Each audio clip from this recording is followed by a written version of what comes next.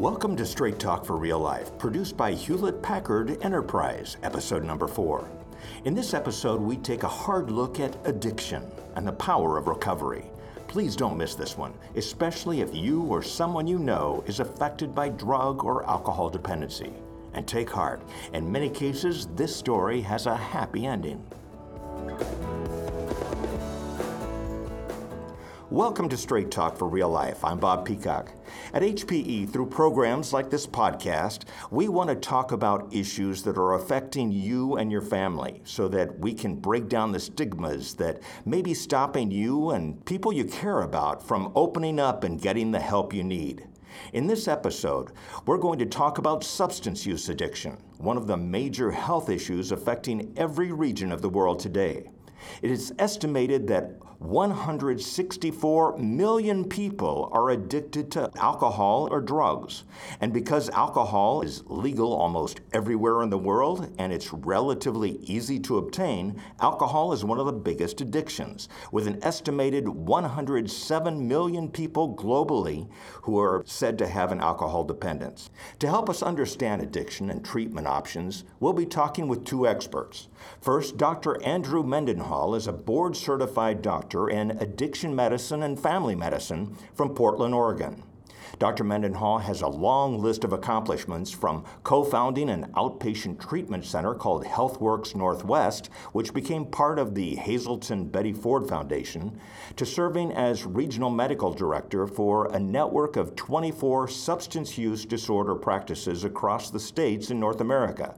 And when he's not serving as a family practice doctor, he's also chief medical officer for Central City Concern, which is a nonprofit agency in the Portland area that serves people impacted by homelessness, poverty, and addictions.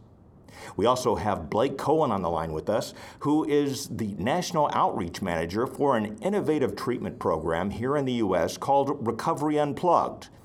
I can't wait to hear more about this program, which, according to its website, provides hope and healing for individuals affected by addiction using the power of music.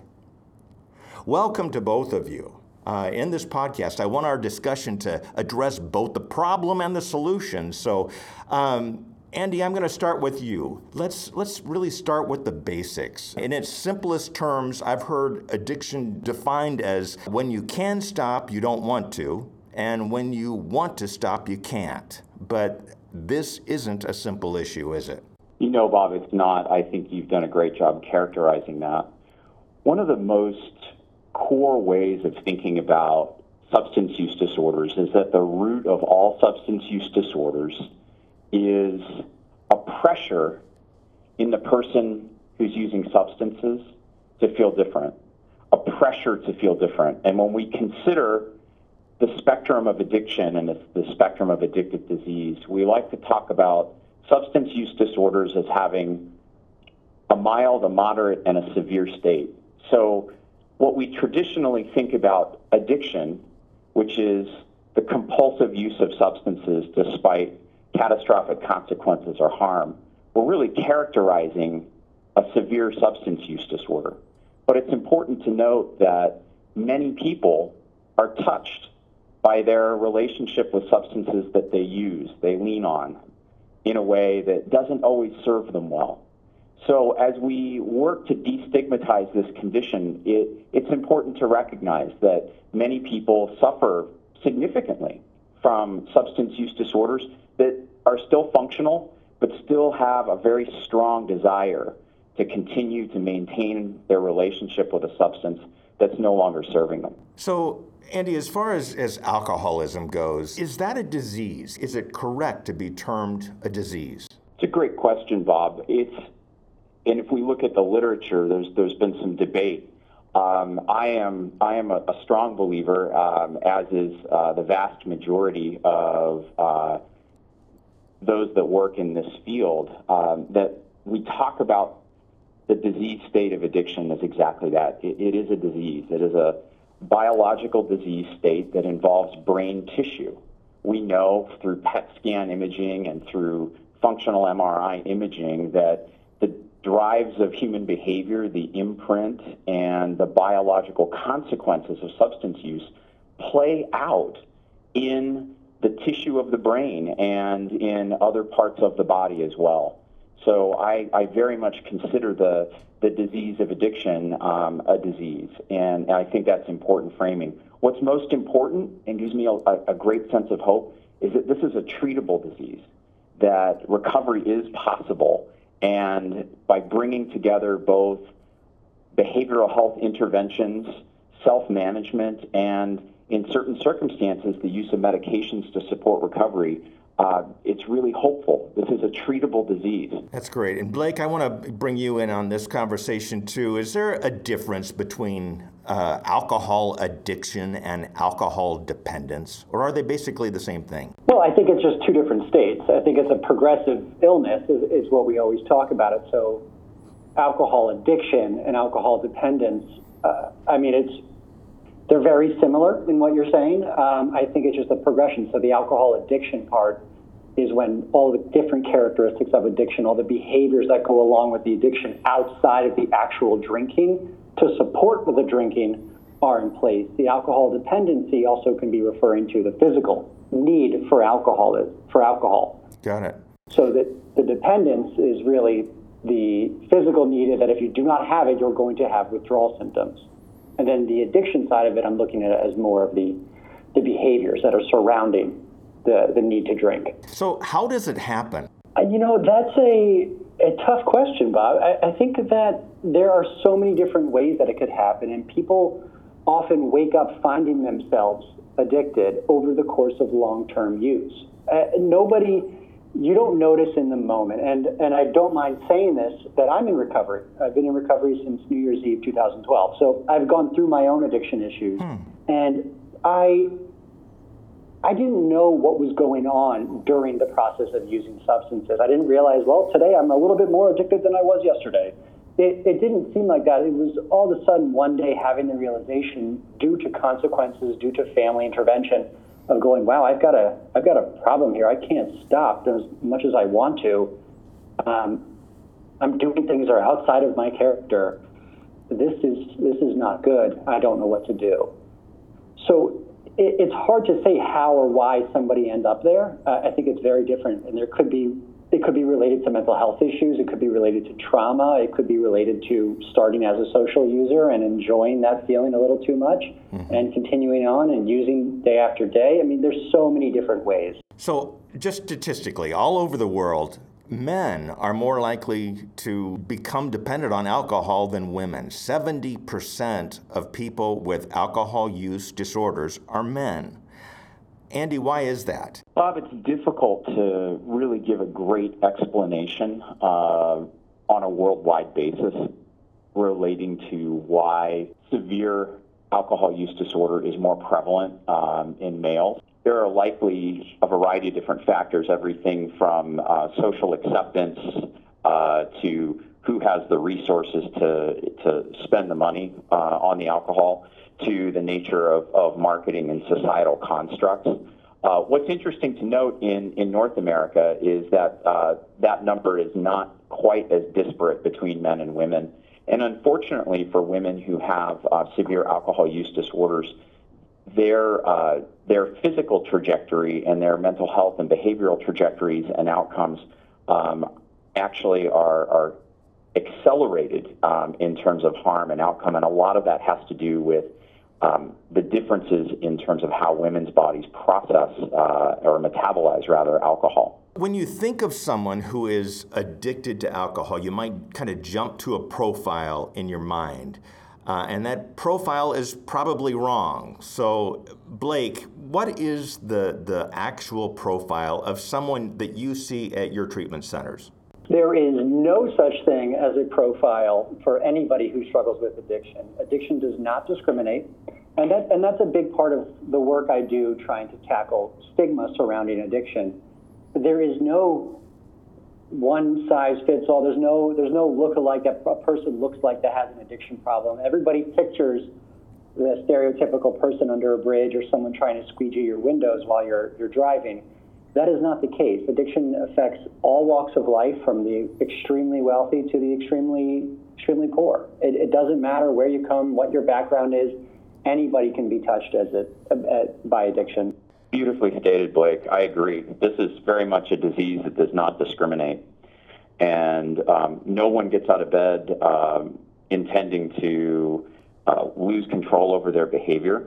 And unfortunately, because of the stigma associated with our traditional beliefs of what addiction is and what addiction isn't, that tends to lead many people to avoid seeking treatment, and it tends to lead many people to seek treatment only once they really have devastating consequences. And there's an emerging body of evidence that reveals that people that are demonstrating risky drinking behavior in particular, that brief intervention early on does in fact make an impact in terms of their choices and to a certain degree their trajectory as well. So Andy, is addiction caused by one's environment? There's this great TED Talk by Johann Hari that said, when we're happy and healthy, human beings will bond together, but if you can't do that because you're traumatized or you're isolated or beaten down by life, you're going to bond with something that gives you a sense of relief, and that might be gambling or pornography or drugs and alcohol. Is there some truth to that? I think Blake did a great job characterizing some of the risk factors that contribute to increasing the probability that somebody may develop a substance use disorder.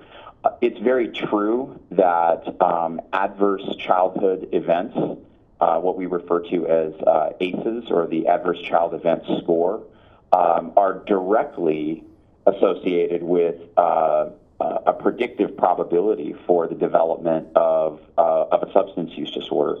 And so adverse childhood events include things like familial disruption, trauma, untreated mental illness, and complications associated with that in the family.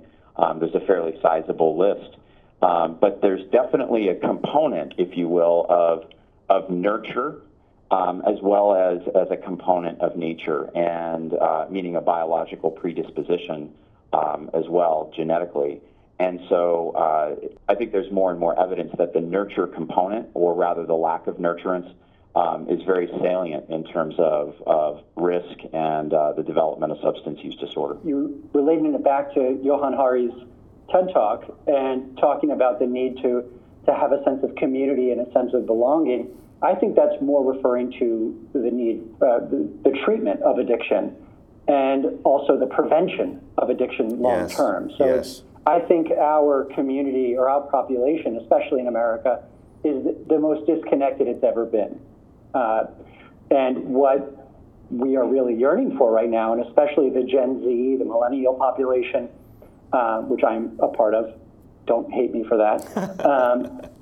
I think they are the most disconnected right now, and that is the population that we're seeing struggle the most with addiction.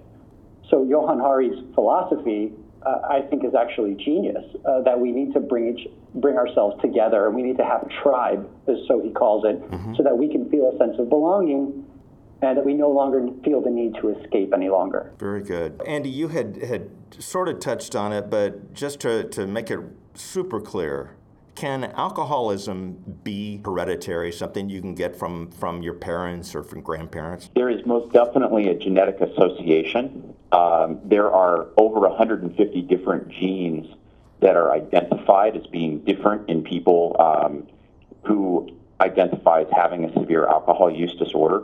We're not able to put our finger on the one, but what we can definitely say is that there are biological factors, and then if we also consider the social factors as well as we've noted, inclusive of social connectivity, generational or intergenerational trauma, and that environment of nurturance, these are all factors that lead to that expression, if you will, of that genetic code in a way that impacts behavior. Blake, from what you have seen, when do people realize that they are becoming addicted to drugs or alcohol? I think they realize it. It's usually from outside forces helping them see it. And I like to use myself as an example, not to out anybody else. I like to use myself as an example. It was when my family started noticing and pointing out to me. It was when law enforcement decided to point out to me that I was struggling and doing things I shouldn't be doing. It's when all the outside entities and things that are going on in my life start come crumbling down, and they're all relating back to my substance use. I think with a lot of people, that's the same case. I think it's when it becomes glaringly obvious, because denial is a big part of addiction. You hear it often referred to when people discuss addiction. Right. And people often blame everything else who are struggling with addiction. They blame everything else besides the actual substance, whether it's alcohol or other substances. They blame everything else first before they come to the realization that it is actually the substances that are causing the majority of their problems. So it's tough. It's a tough thing to do, to realize that you have a problem with substances. But eventually, when you do, it's glaringly obvious. Blake, you were talking about your family helping you realize that you had a problem. What are some of the warning signs? And I'm sure people going through it know, but what are some of those warning signs that a family member might be seeing that there might be a problem? I think that's a really great question, and I think it's a lot more simple than most people think.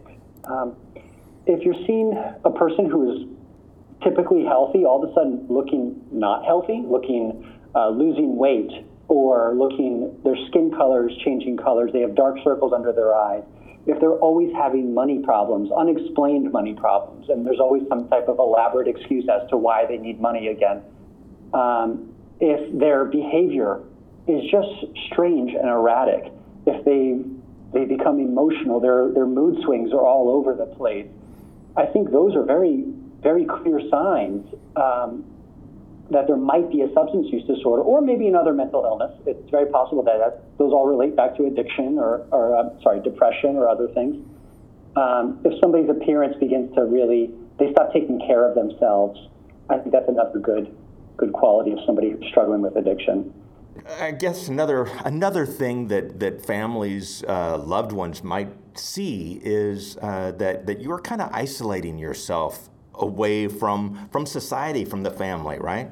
Yeah, so addiction is a very isolative disease. You have to, the brain begins protecting the person from anybody else discovering that they have this substance use disorder. So isolation is a great way to protect your use, basically, because if you're not around anybody else, nobody's going to know how bad it is, and nobody's going to assume you have a problem, and nobody's going to make you stop. Right. So isolation is a big thing. People really push away all of their loved ones, all of their friends, and either they are alone, which is how I coped with my addiction. I was alone, or they start hanging around other people who are using, which also kind of supports the behavior, because you're around people who are using, they're doing the same thing, you don't feel as bad about your behavior. I do feel that one of the challenges that many people working and living in America face is really related to that sense of social isolation, the growing trend to work-life imbalance that is a known risk factor for both mental health and substance use disorder development and progression. If I see that, what should I do? What can I do that isn't going to make that person isolate even further? That is a great question, and I love that. And because people are so afraid to approach their loved ones that are struggling with addiction or other mental illnesses, because they're afraid of what the response might be, and you can't. Especially in today's day where people are dying left and right from this disease, you cannot be afraid to approach them, and approach them in a loving way with compassion, not anger. Do not judge them, do not yell at them, but approach them in a way that you are seeing these concerns, that you are concerned about them because you love them, and is there anything that I can do to help you? I'm always here to talk. Mm-hmm. What can we do? Mm-hmm. Now, that's a great first approach. But if the problem continues to persist, there's different ways to show love to somebody, and sometimes that is tough love. And sometimes you have to do things for that person that they cannot do for themselves. And sometimes that means an intervention. Sometimes that means getting them court-ordered to treatment, getting them court-ordered into care. Sometimes that means drawing a hard line in the sand that if you do not get help, that we are no longer going to support you financially, whatever it may be. So there's a lot of different approaches, but I think the first step you want to take is just having a very real and honest and open and loving conversation with that person. I love that. I'd love to extend on that, Blake, Yeah, please. if I could. Sure. I completely agree with the idea that the first step is very much about outreaching. I think for many family members, it's about understanding and even accepting that there is a problem with a child, with an adolescent, with a spouse, with a family member. So acknowledgement and a willingness to see that truth, which for many family members is oftentimes seen, especially for parents, is potentially seen as a failure of parenting. So there are risks associated with denial in family members or loved ones who are working to support an individual struggling with a substance use disorder. I like to coach family members around two specific things. One is expressing a desire to spend more time together and being very methodical about it, right? And that can mean going out to eat. That can mean going in the outdoors, creating a positive disruption in what otherwise might be a cycle of isolation. And then the second piece, and this is really important, is to recognize that there are many addiction professionals who work in service to families, and that at one end of the spectrum is intervention, but there is also a huge recovery support, community-based recovery support for family members who have loved ones affected by addiction, and I'm referring to Al-Anon and Narconon, which is specifically set up to facilitate mutual help, mutual support for family members of those affected by substance use disorders working to get into recovery. It's important to recognize that this can be a very lonely space for family members as well, because they simply don't know what to do. Right. You just made so many great points. I love everything that you just said, and it's so true. I think the strange beauty in it, I guess the silver lining in the fact that there's so many people across the world who struggle with addiction, the silver lining is that means that you are not alone. That whoever is struggling, whatever family, everybody has dealt with a very similar situation.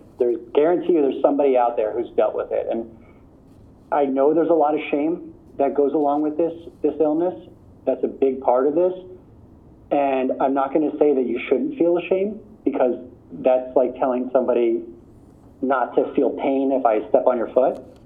You're going to feel shame, but it's about moving past that shame and doing what's right for yourself and for your family, and just taking those steps towards your family recovery as well as your loved one's recovery. And some people might have that friend or family member who is addicted to a drug or alcohol, and they might think, oh, you should just stop using. Blake, realistic? Yeah, I wish it was that easy. Many people made that suggestion to me. I wish I was able to listen to them. It's not that easy. There's a lot of factors that go into getting sober, and it really ultimately has to be the person's decision. It's so complicated, and I'm going over in my head. There's so many different things that play into somebody getting sober, and that statement of just stop using. To me, that comes with ignorance of not knowing about the disease of addiction. Mm-hmm. Mm-hmm. Yep. I agree. I'd love to extend on that, Blake. As always, really well said.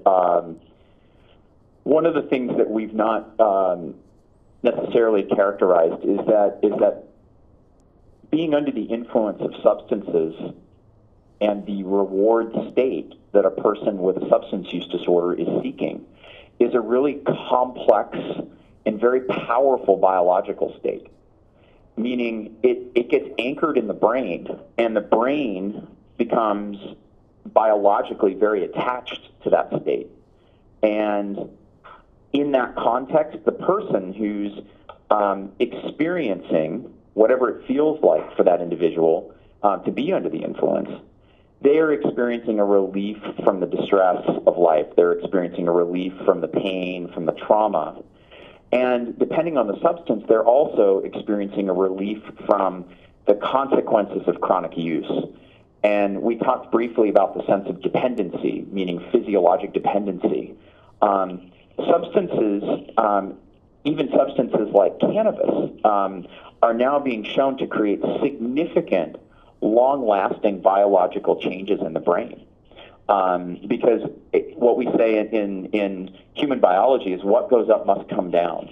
There's a process of regulation of homeostasis that means that when the brain's reward chemistry programming goes up, meaning the reward chemical of dopamine with a little bit of epinephrine, with a lot of serotonin, depending on the substance, when those chemicals go up in response to being under the influence or creating the experience of being high, the brain goes through a process of shutting down the natural production of those brain chemicals and or shutting down the biological machinery of receptors within those very particular reward parts of the brain.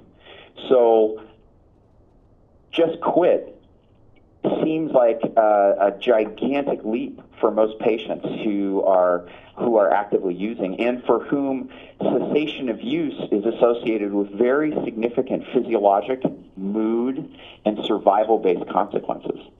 For many people with moderate to severe active substance use disorder, the concept and what I like to frame for patients and families is asking somebody to not use their drug or drugs of choice is like asking somebody to take off their survival suit when they are awash in a frigid ocean.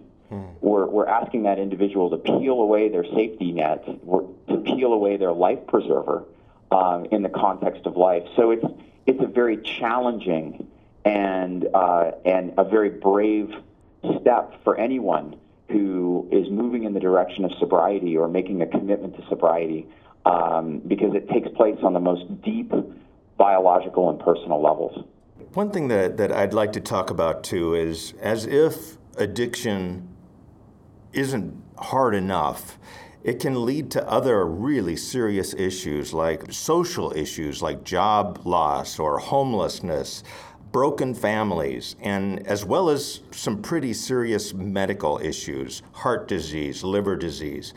And it's also estimated that the risk of suicide in an individual with alcohol dependence is around 10 times higher than in an individual without. Andy, can you talk about that? I would say just unfortunately yes to all of that. I was doing a little bit of prep research, and just the opioid epidemic alone in the United States has a price tag of $280 billion per year. We're talking across the spectrum of substance use disorder of nearly $1 trillion of healthcare, criminal justice, and other social-related costs associated with this disease burden in the United States alone. So, we can put a price tag on that. I can put a price tag on that, but the real cost is just in the human cost, the suffering. Recognizing that 1 in 4 American families right now have a person who is actively struggling with a substance use disorder. And another statistic from the National Survey of Drug Use and Health reveals that 1 in 10 American children have a family member with an active alcohol use disorder under the same roof as well. So this is a pervasive part of the human condition. It's a pervasive part of the human condition.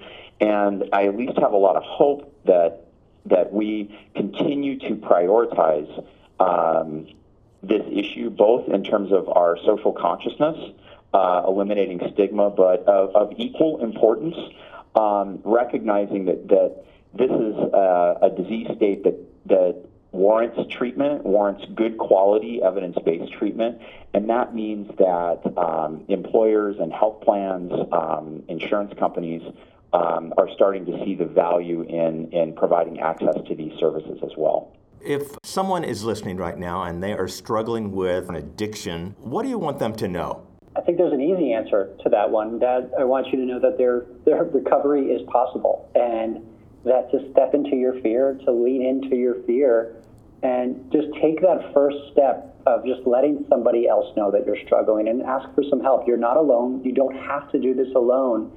And one of the biggest things that I've seen in my recovery, so I kind of did, just because I'm like this, I did almost a social experiment when I first got sober. And I continue to do this today. And I believe this is what's led to my career. But I am open about my recovery. I'm open about my past with addiction. And I have never once have anybody I've ever spoken to been condemned for it, been put down because I have an addiction history. I am always commended for getting the help I needed. So I promise you, if you, all of the fear is in your head, if you just take that little chance to just put your hand out, I promise you there's going to be somebody there to help you, whether it's your HR in the company, whether you reach out to Recovery Unplugged, whether you reach out to me, to anybody, or a family member.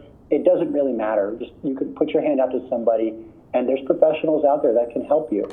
Andy, is it possible to just quit without going through detox or a drug treatment center? Absolutely it is, and it's actually a very common pathway that does not get celebrated the way that I'd like to see it, and many of my colleagues would like to see it celebrated. I mentioned earlier that brief intervention and brief counseling can have a profound impact in people's behavior. Quoting a line from the classic 12-step literature, we would say, progress, not perfection. Progress, not perfection. It's really important for people to recognize that help exists. More and more, that help exists in primary care offices. I trained in the generation that got 1 hour on the disease state of addiction in my 4 years of medical school. And I got a couple of days of training at a residential facility in my 3-year residency program. I was more prepared to put chest tubes in people as a family physician than I was to talk about the disease state of addiction to my patients as a family doctor. Thankfully, that tide has changed. Thankfully, many primary care clinics and many benefit plans through EAP programs and through larger health systems include access to social workers, certified alcohol and drug counselors, and what that means is that people have a variety of different ways of gaining recovery support, of having access to mental health treatment if they need that, substance use disorder treatment, so that patients can feel empowered in choosing their pathway into recovery. They can actually take active steps to improve the course of their health over time. And there's a large body of evidence that about 40% of people with a substance use disorder self-remit. Meaning they pretty much do it on their own. I'd like to see more of those individuals at least get a little bit of help along the way, and I think that that's really what the transformation of the healthcare delivery system is starting to provide. In many countries, particularly in Western Europe, America is learning from those regions, recognizing that many of these best practices that we are just now starting to implement in the States have been around and codified and researched for more than 2, almost 3 decades over in Western Europe and in other parts of the country. So you often hear that a person has to hit rock bottom before they reach out and get help. Either they lose their job or they get arrested or they have someone, a loved one, walk out of the relationship. Blake, is that true? Is that the case? I think that's the fact that they say that people need to hit rock bottom. I think that's a very old school belief. Now, is it true? Yes, it's true in a lot of cases, but there's also truth in that you can decide where your rock bottom is. I see people getting clean and sober going to their first time in treatment when they haven't lost a job, they haven't lost anybody of their loved ones yet, and they're able to remain abstinent for the rest of their lives. Or for as long as I've known them at least. And then I've seen people go to 35 different treatment centers. They've lived under a bridge. They've lost everything in their life. They have nobody, no money, no job, nothing. It's really up to us sometimes to decide when our rock bottom is, and when is enough, and when are we willing to make that change in our life. It's when the pain of using has got strong enough, that is when we decide to make a change. And I just want to make a comment going back really quickly about, can somebody get clean or sober on their own? And I do believe, obviously, that's possible. I've seen it many, many times, and I don't think treatment is necessarily necessary for everyone. I do want to say, and I think this is just an important point to make, that you should probably consult a doctor before making that decision, depending on what you're using, how much you're using, and how physically dependent your body is, because it can be very dangerous to just stop a lot of different substances. Very good. Yeah, I really appreciate that, Blake. I think to polish the context that I intended a little bit, it is possible for people to change their behavior and become abstinent alone. I do think the opportunity to enter recovery is something that involves community. The opportunity to enter recovery is something that ideally should be passed through the filter of professionals and experts, but that does not always necessarily mean having to leave your job for 30 days. Many people spend an hour or two a week with some one-on-one counseling, or they get a little bit of medical care. They get their depression or their anxiety treated, and suddenly the use of substances seems a lot less interesting. So I really appreciate that call out, Blake, because we certainly want people to be safe. And most importantly, yes, it is possible for people to change their behavior alone, but more and more, thank goodness they don't have to. They don't have to do it alone. Right. And I think it's important to be self-aware, too, that if you feel like trying these things on your own or with other people around, like a doctor's office or a therapist, if you see that it's not working, try to be self-aware enough to say, okay, as much as I don't want to, I need to go away to treatment. I need a little bit more protection, a little bit more accountability. I need to be somewhere safe for 30 days, 60 days, 90 days, however long it takes. So there are so many innovative ways to treat addiction these days. Blake, tell us about Recovery Unplugged. Sure. Yeah, that's one of my favorite topics, actually. So Recovery Unplugged, we use evidence-based practices like CBT and DBT, and we use two forms of medication-assisted therapy, or MAT. We use two forms of MAT. One is the medication-assisted therapy, which is with Vivitrol, Suboxone, Sublocade, many other kinds. The other MAT that we do is music-assisted therapy. And we have integrated music throughout everything that we do. And just to address a couple of things right off the bat, because I know where everyone's mind goes, no, we do not sit around just playing Kumbaya all day.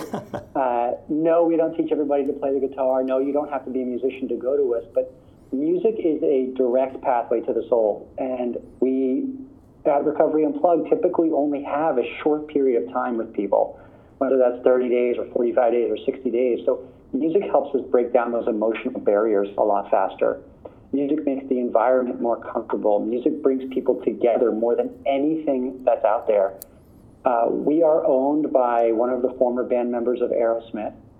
So he's in Fort Lauderdale. He's here every Friday doing a concert for the clients.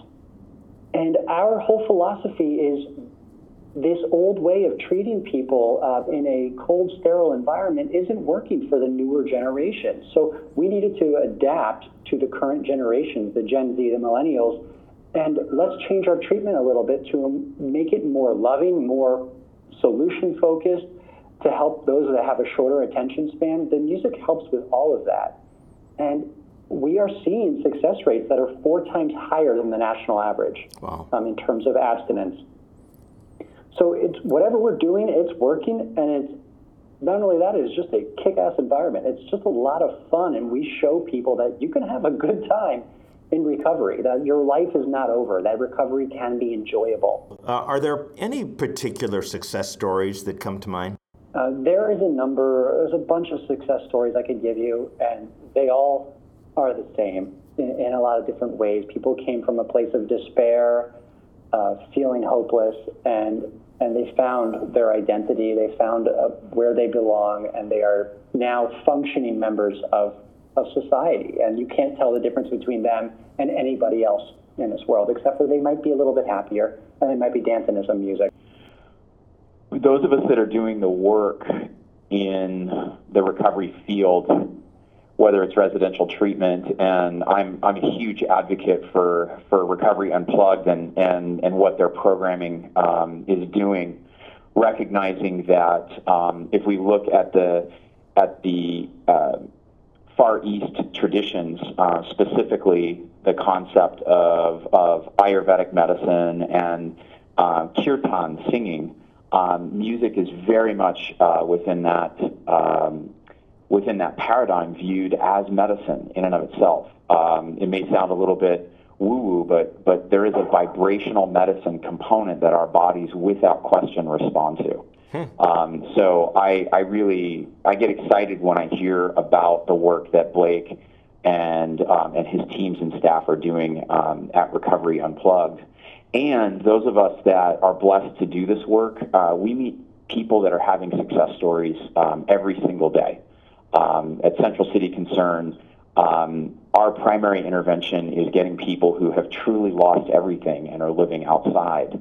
And I'm just going to share a quick ripple here. I met one of my clients in the hallway recently, and this individual is no longer a patient of mine, but I met him at our detoxification facility about 2 years ago. He came into our agency. We provided him with housing. We provided him with medication-assisted treatment, primary health care services. We provided him with outpatient drug and alcohol treatment services, ongoing counseling, vocational rehabilitation, and now he works in a role in our building. And I ran into him the other day, and I asked him how he was doing, and he said, "I'm doing great." He said, "I just got my driver's license." And casually I said, well, that's wonderful. How long has it been? And he told me, it's been 51 years I've been waiting to get a driver's license. Wow. He said, I stole my first car when I was 13. And since that time, I've been excluded from getting a driver's license. And I just finally got my driver's license. And what that means now is I can drive and I can see my daughter and grandchild about 2 hours from here. Oh, that's fabulous. That's amazing. Just real quick, so one of our taglines is music is medicine, and we do have the belief, this Far East belief, that we know that music and sound therapy and healing is extremely powerful, and so are the evidence-based practices that are out there, like medication-assisted therapy or cognitive behavior or DBT or trauma-informed care. So what we've done is infuse the music into all of that. When you play somebody the music that they enjoy, it actually releases the same chemicals that getting high does. So we're helping our patients get high now without the use of substances, and we're helping them to show that they can enjoy life and have that same euphoric feel just from something as pleasurable as music. How common is relapse? And just because someone starts up again, does that mean that the treatment has failed? No, it's not like a relapse wipes away all the knowledge the person had. And I think there's a big correlation that people have that if they relapse, they have failed and they cannot make their way back. And that's not true. A relapse is very emotionally taxing, and it's very difficult, and it's hard, and it causes a lot of different things. But it doesn't mean a person can't get back and pick back up where they left off. They still have all the same knowledge as before. I think that's really well said, Blake. I wanted to also say I think that that's one of the most important pieces of education for family members who are working to support a person in recovery. When a relapse happens, most people struggling in their recovery are going to be 10 times harder on themselves than anyone else can be. And so it's a very vulnerable time, and frequently family members have a deep sense of disappointment, attachment, insert a bunch of strong feelings there, inclusive of feelings of betrayal and also hopelessness. And if we acknowledge that relapse is a common part of a recovery pathway, that again, that concept of progress, not perfection, allowing people the grace to to stand back up, dust themselves off, learn from those events. And when we see a healthy pattern of recovery, oftentimes it's a very brief slip, a very brief lapse, recognizing that in today's day with the opioid epidemic going on, that is in and of itself oftentimes very risky and may be met with terrible consequences, including death. So that adds to the energetics behind this. But I do think it's a really important area that we educate both our patients as well as families on. Very good. Going back to Johann Hari's TED Talk really quickly, the core of his message is that we have to stop judging addicts. And we need to show them that they matter, no matter what. And he says, and this is a quote, "The opposite of addiction is not sobriety. The opposite to addiction is connection." I first of all, I do have to suggest that everybody go watch that TED Talk by Johann Hari. It is so good, and I do firmly believe that the opposite of addiction is connection. It's not sobriety, because, like I've said before, the drugs and the alcohol were never the problem. They were the solution that the person adapted to treat their problems with. So the problem is our thinking, and is a lot of times is our lack of connection or lack of support or our feelings of loneliness. So feeling connected or part of, and like I said before, part of a tribe, there is no better sense of fulfillment than that. To feel supported, to feel loved, is truly the opposite of addiction, because you feel completely unlovable and you could feel completely alone when you're in the middle of your addiction. So to seek out a group, and for me, it is a 12-step support group that I feel is my tribe. I feel I belong there. It is at work. It is around other people who have struggled with substance use disorders. But find your own tribe, and you'll find a sense of fulfillment. That's terrific. Just real quickly, every single person who has an addiction, there are probably many more people, spouses and partners, children, friends, family members, who are suffering alongside of them. What do you want those people, those family members who are feeling helpless, what do you want them to know? I think the best thing that I could say, again, and we touched on this a little bit earlier, is that you're not alone. Don't delay, don't wait. It's okay to talk about, and go get some help. And just because you're not the one struggling with the substance use disorder doesn't mean you don't need help. Doesn't mean it's not hard for you too. So do what you have to do to help yourself. There's a lot of really good books out there for families. I did write a book that is meant for families. It's called I Love You More: Short Stories of Addiction, Recovery, and Loss from the Family's Perspective. And it's meant to offer you perspective of what it's like, not only in your shoes and other families' shoes, but also in the substance user shoes themselves, so you guys can understand each other a little bit more and learn about each other a little bit more. But remember that you're not alone. It would be my big message to them. Andy, would you add anything to that? I would just state that recovery is possible. We see people's experience, strength, and hope playing out in long-term sustained recovery in remarkable improvement in trajectory. So I think it's just so critical for people to remember that recovery is possible, and whether somebody is listening, struggling with active substance use, I would encourage that person to go reach out for help, reach out for assistance. And I would encourage the same for a family member or a friend of somebody struggling with an active substance use disorder. Addiction can feel like an overwhelming life sentence. If you're going through it yourself, you might feel like you're fighting an exhausting, never-ending battle. But we're here to say that there is real hope in recovery. And if you're helping a friend or a loved one go through this difficult journey, it's important to learn as much as you can so that you can encourage that person to get the treatment he or she needs. Our thanks to Dr. Andrew Mendenhall and Blake Cohen for joining in today's discussion. As always, HPE employees and family members can always find resources that can help. U.S. employees can find resources on HPE Wellness under For Real Life, and globally on the Global Wellness Intranet site. That's all for this edition. We appreciate you taking the time to listen. Let's talk again soon.